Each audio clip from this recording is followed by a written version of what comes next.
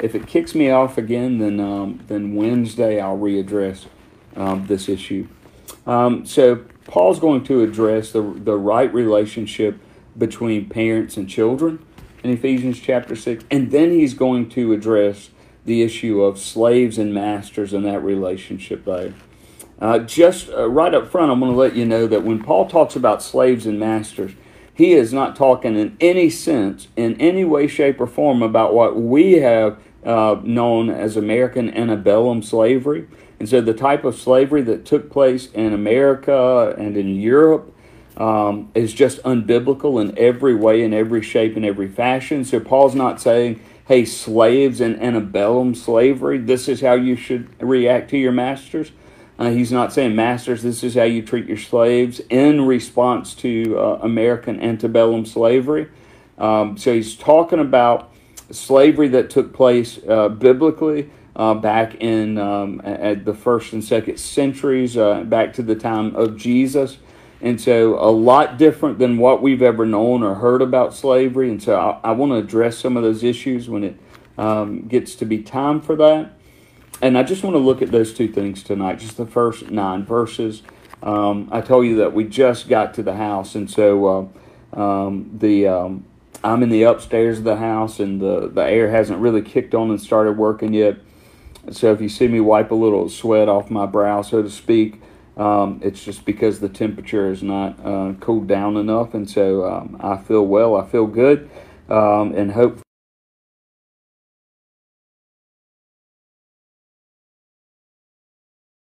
This call of the Apostle Paul of how we're to relate as parents to children and as children to our parents.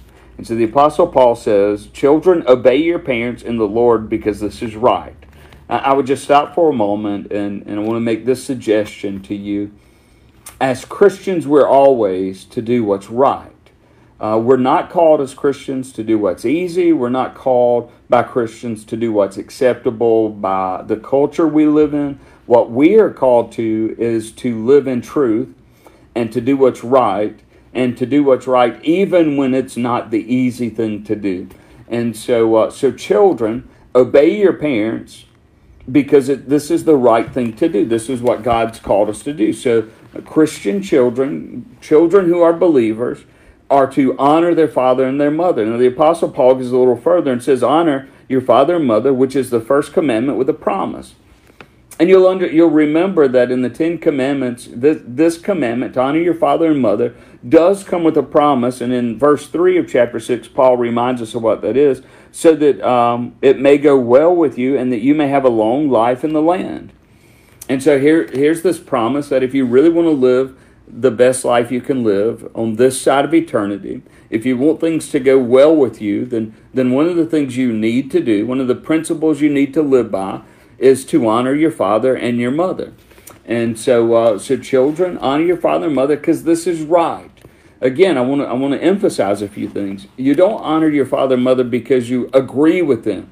In fact, you may disagree with your parents. You may want to go do something or go somewhere or take part in an event, but your parents say no, and you really want to do it.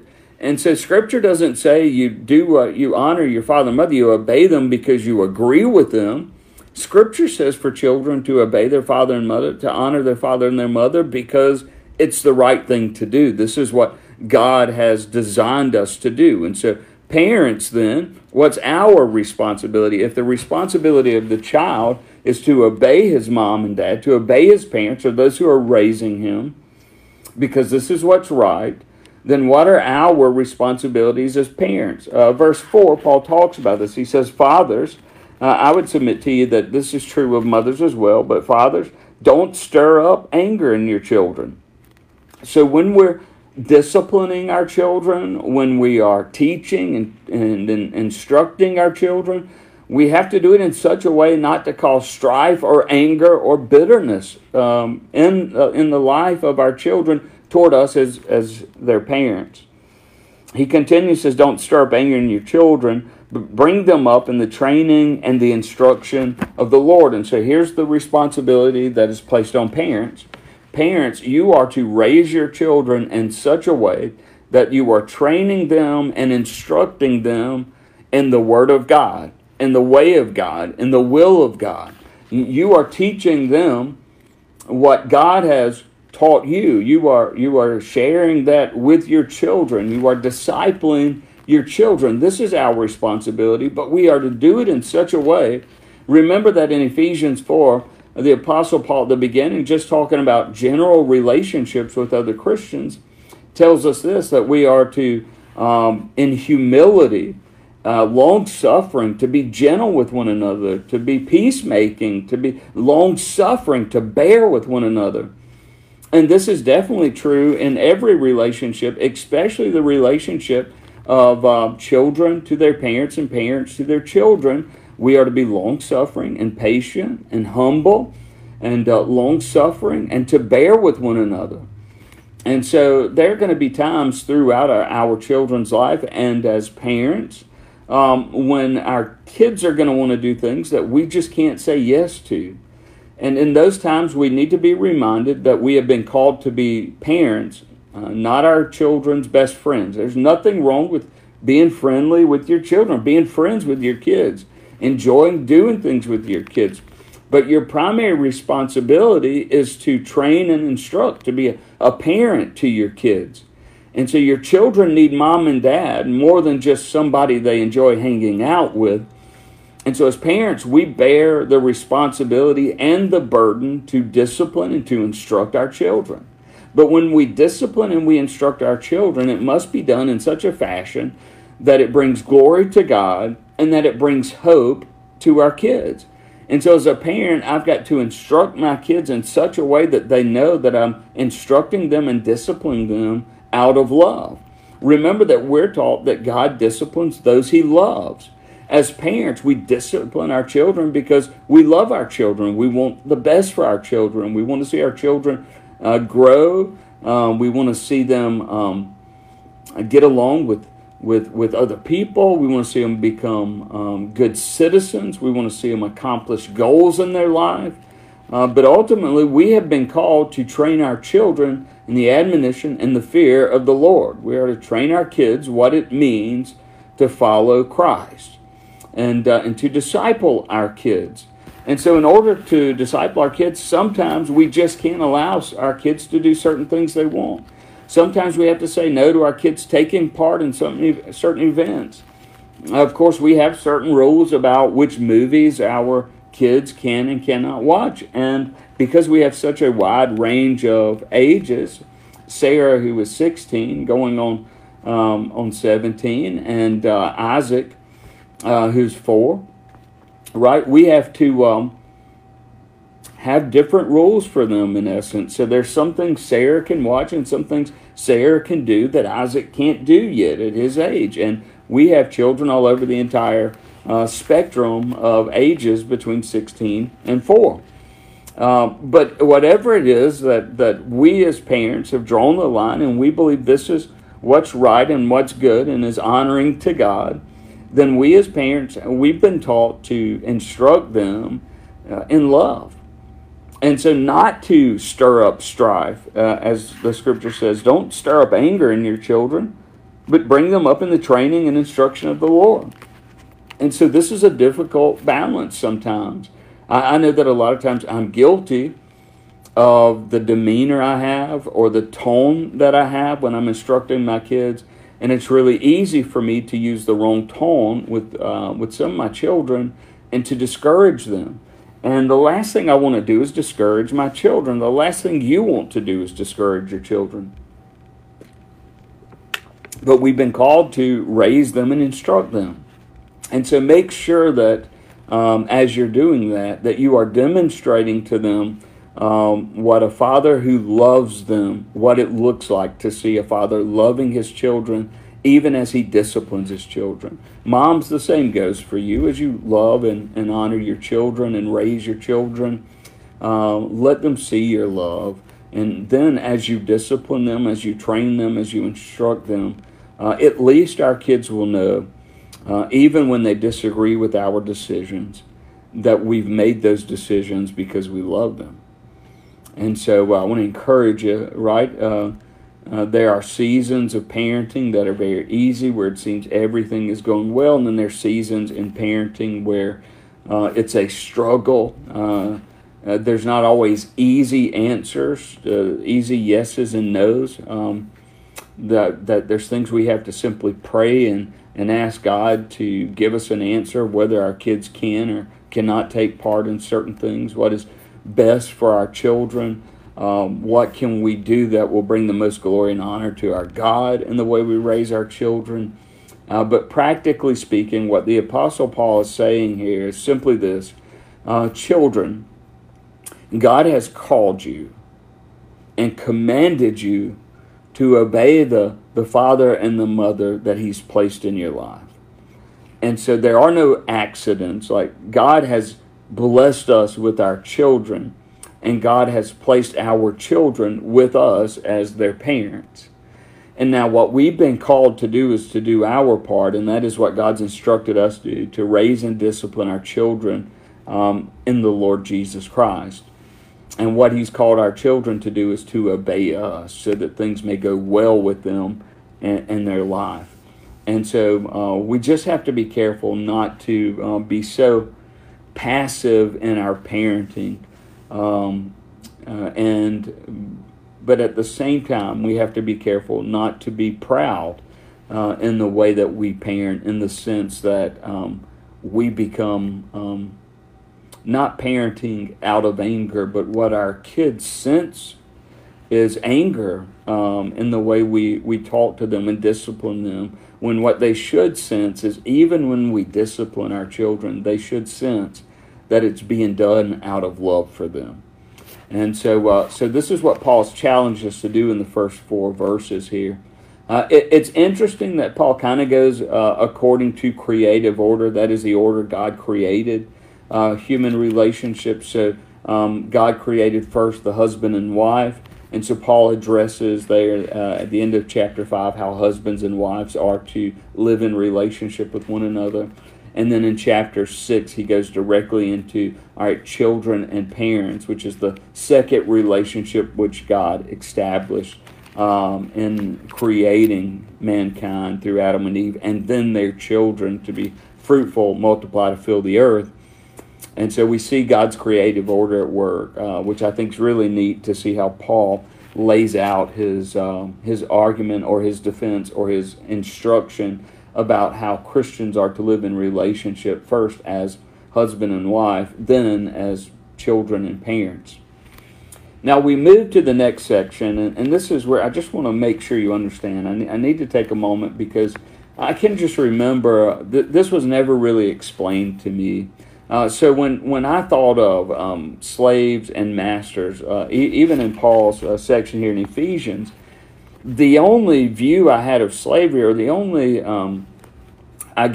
information I'd been given about slavery was kind of American antebellum slavery, what slavery was like in America and in Europe. And it wasn't later till I read some work, and I had a professor, Dr. Ken Cleaver, and Dr. Cleaver did his dissertation on slavery and the Bible. A great work, and I encourage you, if you're interested in the topic of slavery in Scripture, and how it is completely different than the slavery that took place in America. I would encourage you, that's a great resource. But let me just give you a couple biblical passages, some scriptures to show you how American antebellum slavery is completely unbiblical. It goes without saying that it's wrong and unethical. But I want to show you how it's unscriptural. So the first thing is this. Scripture in Exodus 21 talks a little bit about slavery. And it lays out 2 guidelines, at least, that I think go directly to antebellum American slavery. The first is this, that when it came to slavery, human beings could not be kidnapped and taken against their will. And this is in Exodus 21, verse 16. So we know that American antebellum slavery and the slavery in Europe during the same time period, people were kidnapped, were taken by force from their homes, taken across the oceans, to a place where they were then sold. That's the second thing. In Exodus 21, 26, and 27, it teaches us that slaves were not to be abused and that slaves were not to be sold. So in Exodus 21, slavery cannot be done by kidnapping others. It cannot be done by selling another person as property, and it cannot be carried out in any way where abuse takes place in the relationship. Well, those three things are very evident in American antebellum slavery and slavery in Europe during the same time.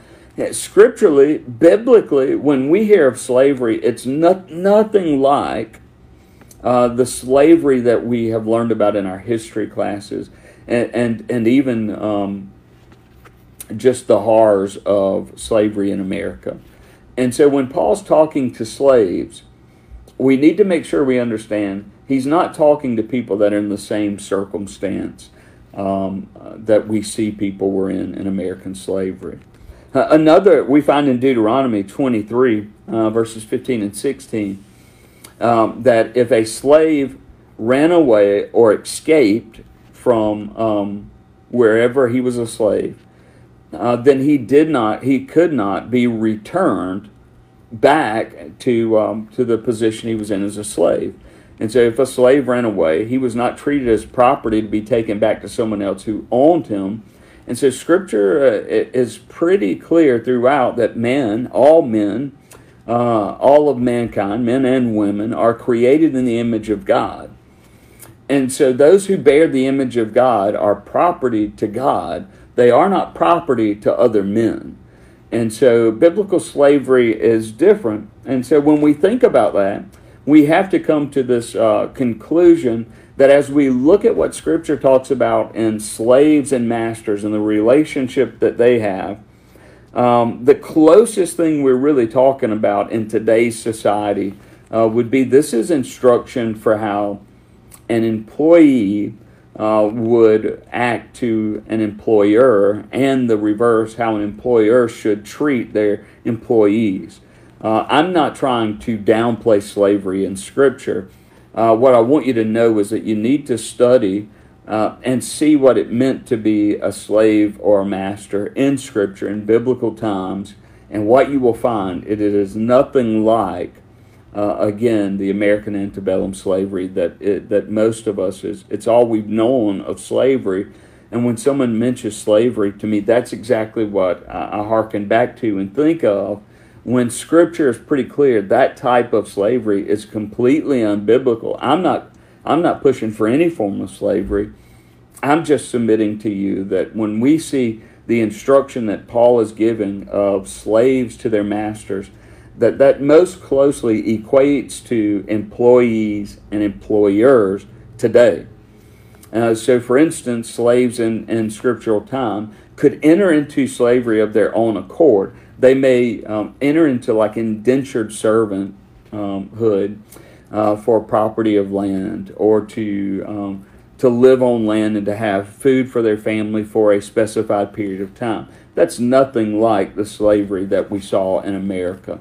And so I just want to make sure you hear me denounce slavery in any form, really, especially the type of slavery that America is guilty of and is a stain on our country, our nation, and our past, is completely unbiblical, and there's no justification anywhere in Scripture. And anyone who tries to justify American antebellum slavery just does not know Scripture, understand Scripture, or is completely using Scripture out of context.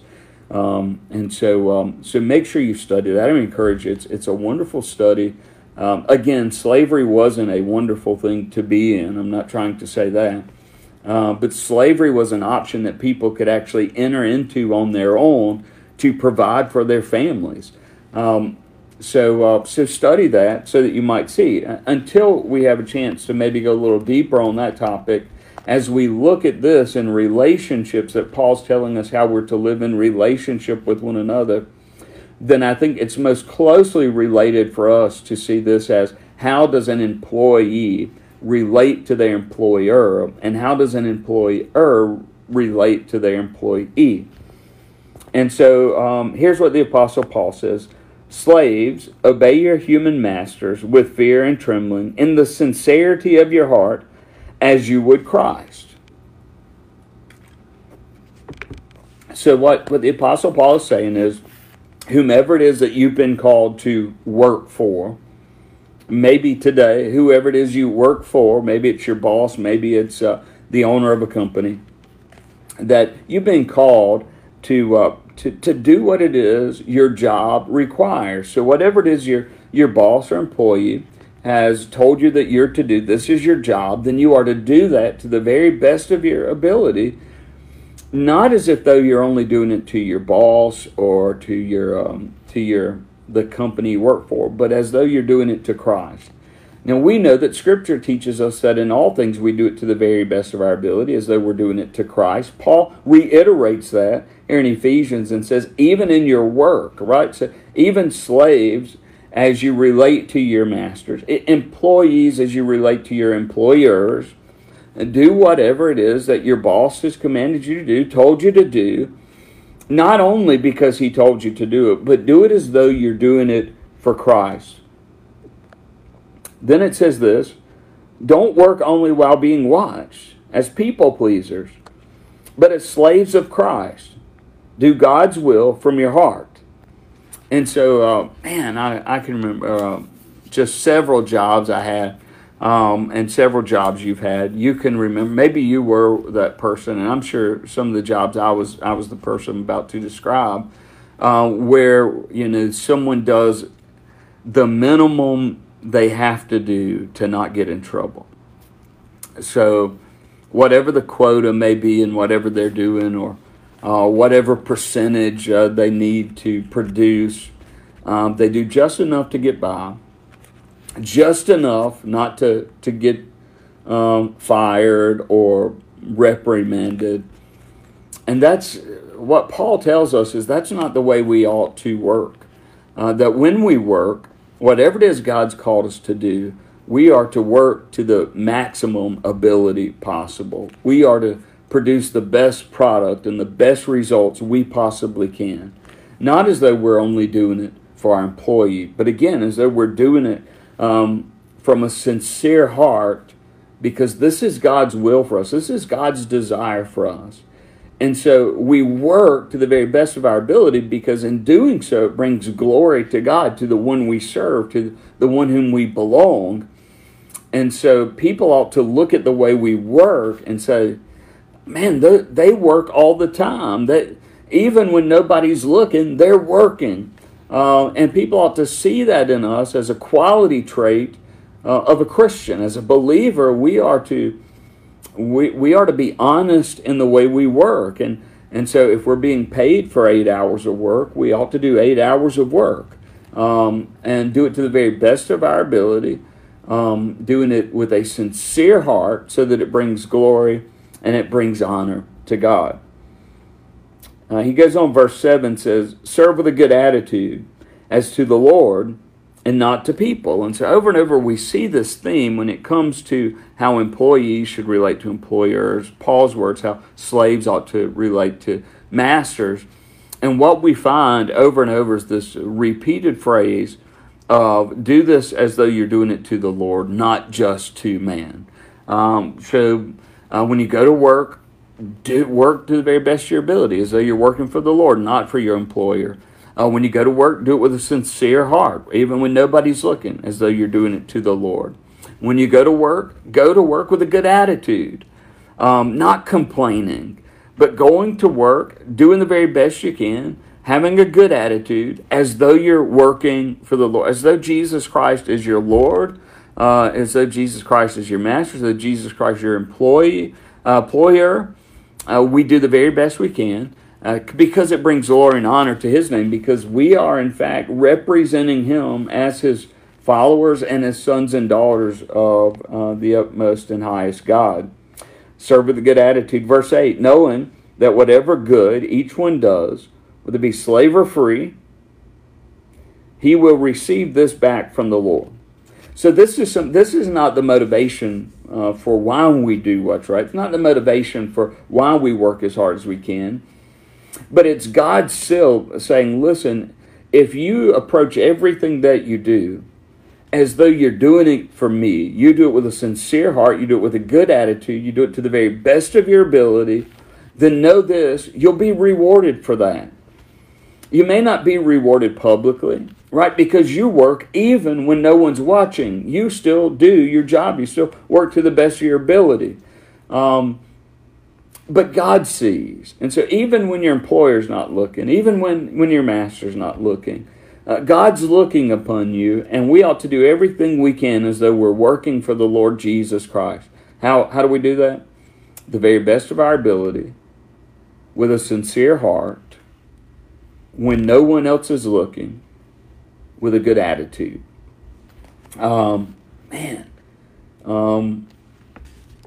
It's hard to find those type of workers. It's hard to be that type of worker. I'm not presupposing, I'm not suggesting that I work this way. No, I find myself at times complaining. I hear other people at times complaining about their work. Not no one works for me, so I'm not talking about any employees I don't have any employees. But what we ought to do is, if you have a job, you ought to be thankful that God's blessed you with a job. Number two, you ought to do that job to the very best of your ability. Number three, you ought to be sincere in your work. And so you're not just going in so people see you working, but you're going in with a heart that says, this is my job, this is what God's blessed me with, this is what God's called me to do, and so I will work to the very best of my ability with a sincere heart. Not to be seen, not to be glorified, but so others might glorify God. I'm to do this with a good attitude, and I'm to do it without complaining. I just submit to you that work would be a lot different if we all could approach work in this manner.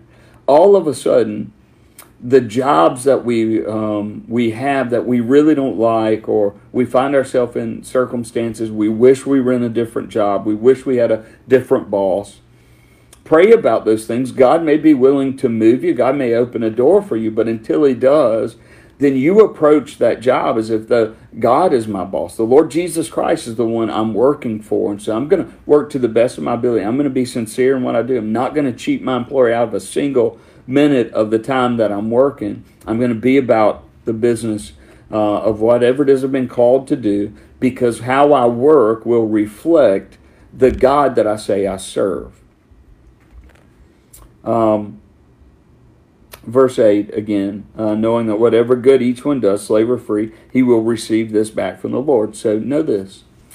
When you're not noticed on your job, when you're working to the best of your ability and you're not getting promotions, when you're doing everything you can to do what's right and it seems as if you're overlooked, know this, God sees you.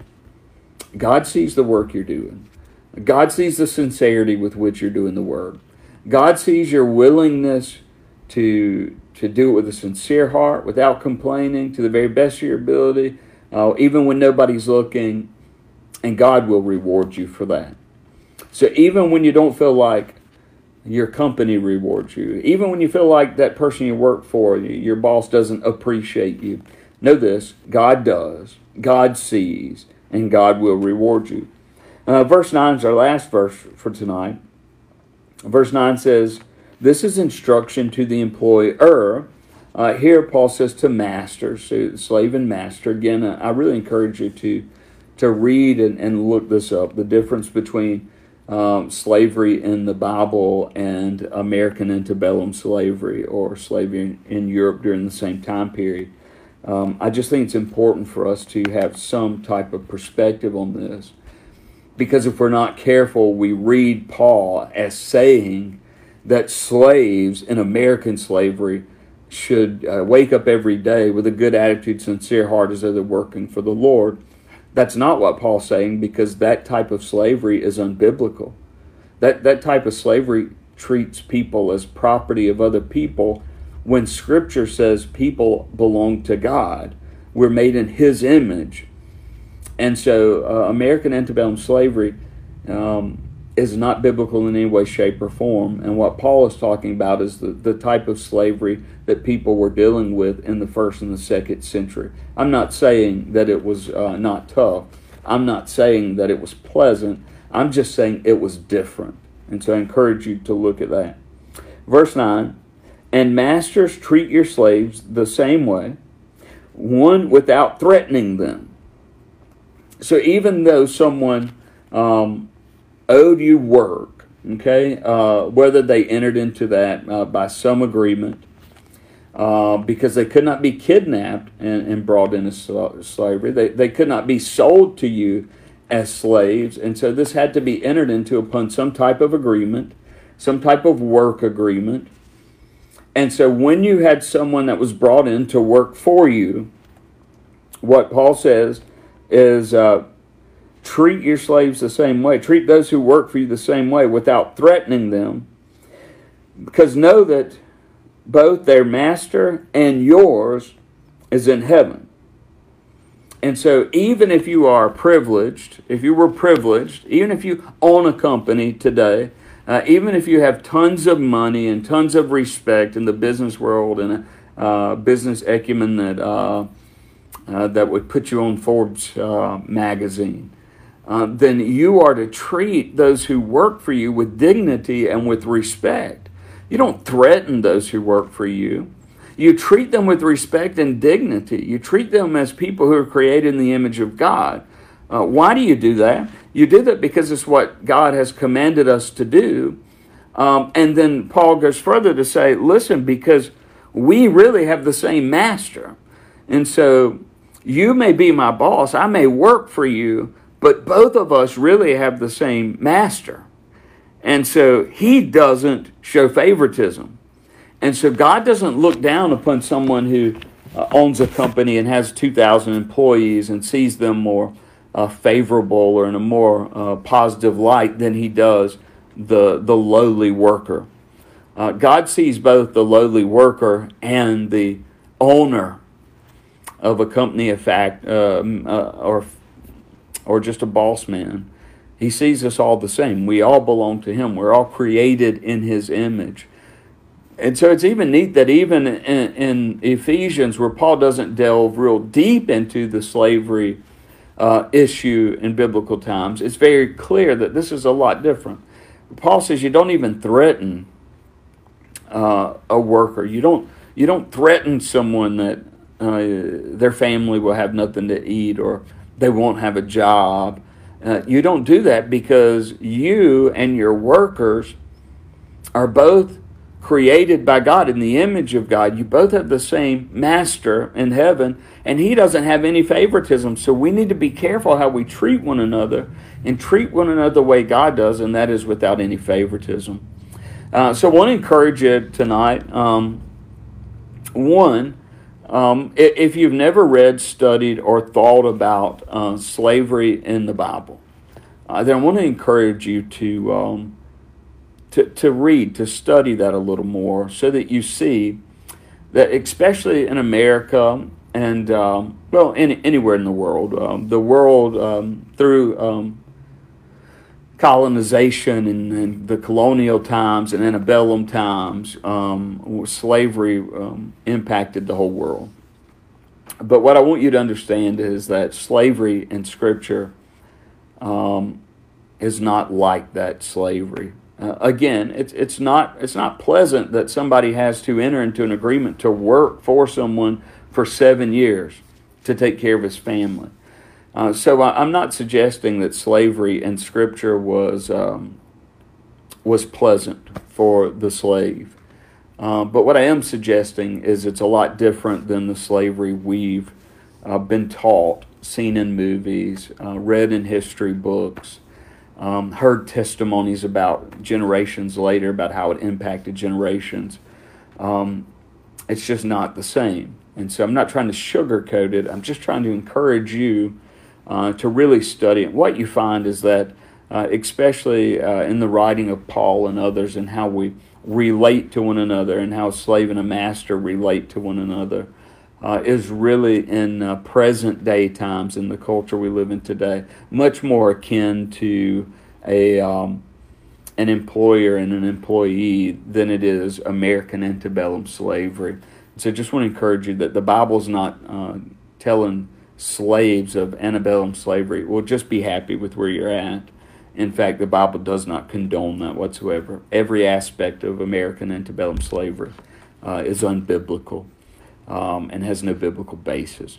So study that. I want to encourage you to do that so that you can see the difference, and it gives context to passages like Paul in Ephesians 6 when he talks about this relationship between really employer and employee. Again, I'm not trying to downplay slavery in any way, shape, or form and saying that it was a really pleasant thing. But what I am suggesting is that you do a little study and check it out so that you can have the context and the background to read Scripture with. And there were people who mistreated slaves in scriptural time. I think that's pretty evident. And so what Scripture does is lays a groundwork for those who find themselves working for someone else in this slave-master relationship in Scripture. And what Christianity does, going all the way back to the Jewish tradition, the Old Testament, is to lay some ground rules to say, you can't kidnap someone and make them your slave. You can't sell someone like their property. You can't abuse someone who works for you. If a slave leaves your place of employment, then he does not have to be brought back because he does not belong to you. And so I think what the Bible does is lay some groundwork to make sure that American antebellum slavery never took place. And yet what a stain it is on our culture, our country, and the world that we allowed slavery to take the form that it did. And not only that, but that in many cases the Bible was used to condone slavery in America, and that is there's no place for that. There's no excuse for that. It was just flat out wrong. And so I pray that Ephesians, as we're looking at Paul describe what relationships should look like, and the various types of relationships that we deal with each and every day, that practically we would gain some insight as to how we can best honor, serve, glorify God in those relationships we find ourselves in daily. And so parents and children, what an honor it is to be a parent. Honor your father and mother, children. It is a commandment God has given a promise with. It is the right thing to do. Parents, love your children. Love your children when you discipline them. Love your children while you're instructing them. Be patient, long-suffering, bearing one another with your children, so that even as you correct them and discipline them, they know that it's done in love, and it brings encouragement and hope to them. And then practically speaking, from the last section, verses 5 through 9 of the passage tonight, when you go to work tomorrow, or if you're off for Memorial Day, I pray that everyone has a great, wonderful Memorial Day. And we're so thankful for those who gave their life on the battlefield that we can have the freedoms we have today. But when you go back to work, begin to pray about this. God, help me to go into my place of employment working as though I'm working for you, with a sincere heart, working to the best of my ability, without complaining, with a good attitude. And if you do that, what you'll find is that even you begin to enjoy your job better than you did beforehand. So pray God bless you. Thank you so much for joining tonight. We're getting close. Probably this coming Wednesday we'll be able to finish the book of Ephesians as we talk about the armor of God and spiritual warfare. So looking forward to that. But I pray God bless you between now and then, and again, pray that you have a great and wonderful Memorial Day. God bless. We'll see you soon.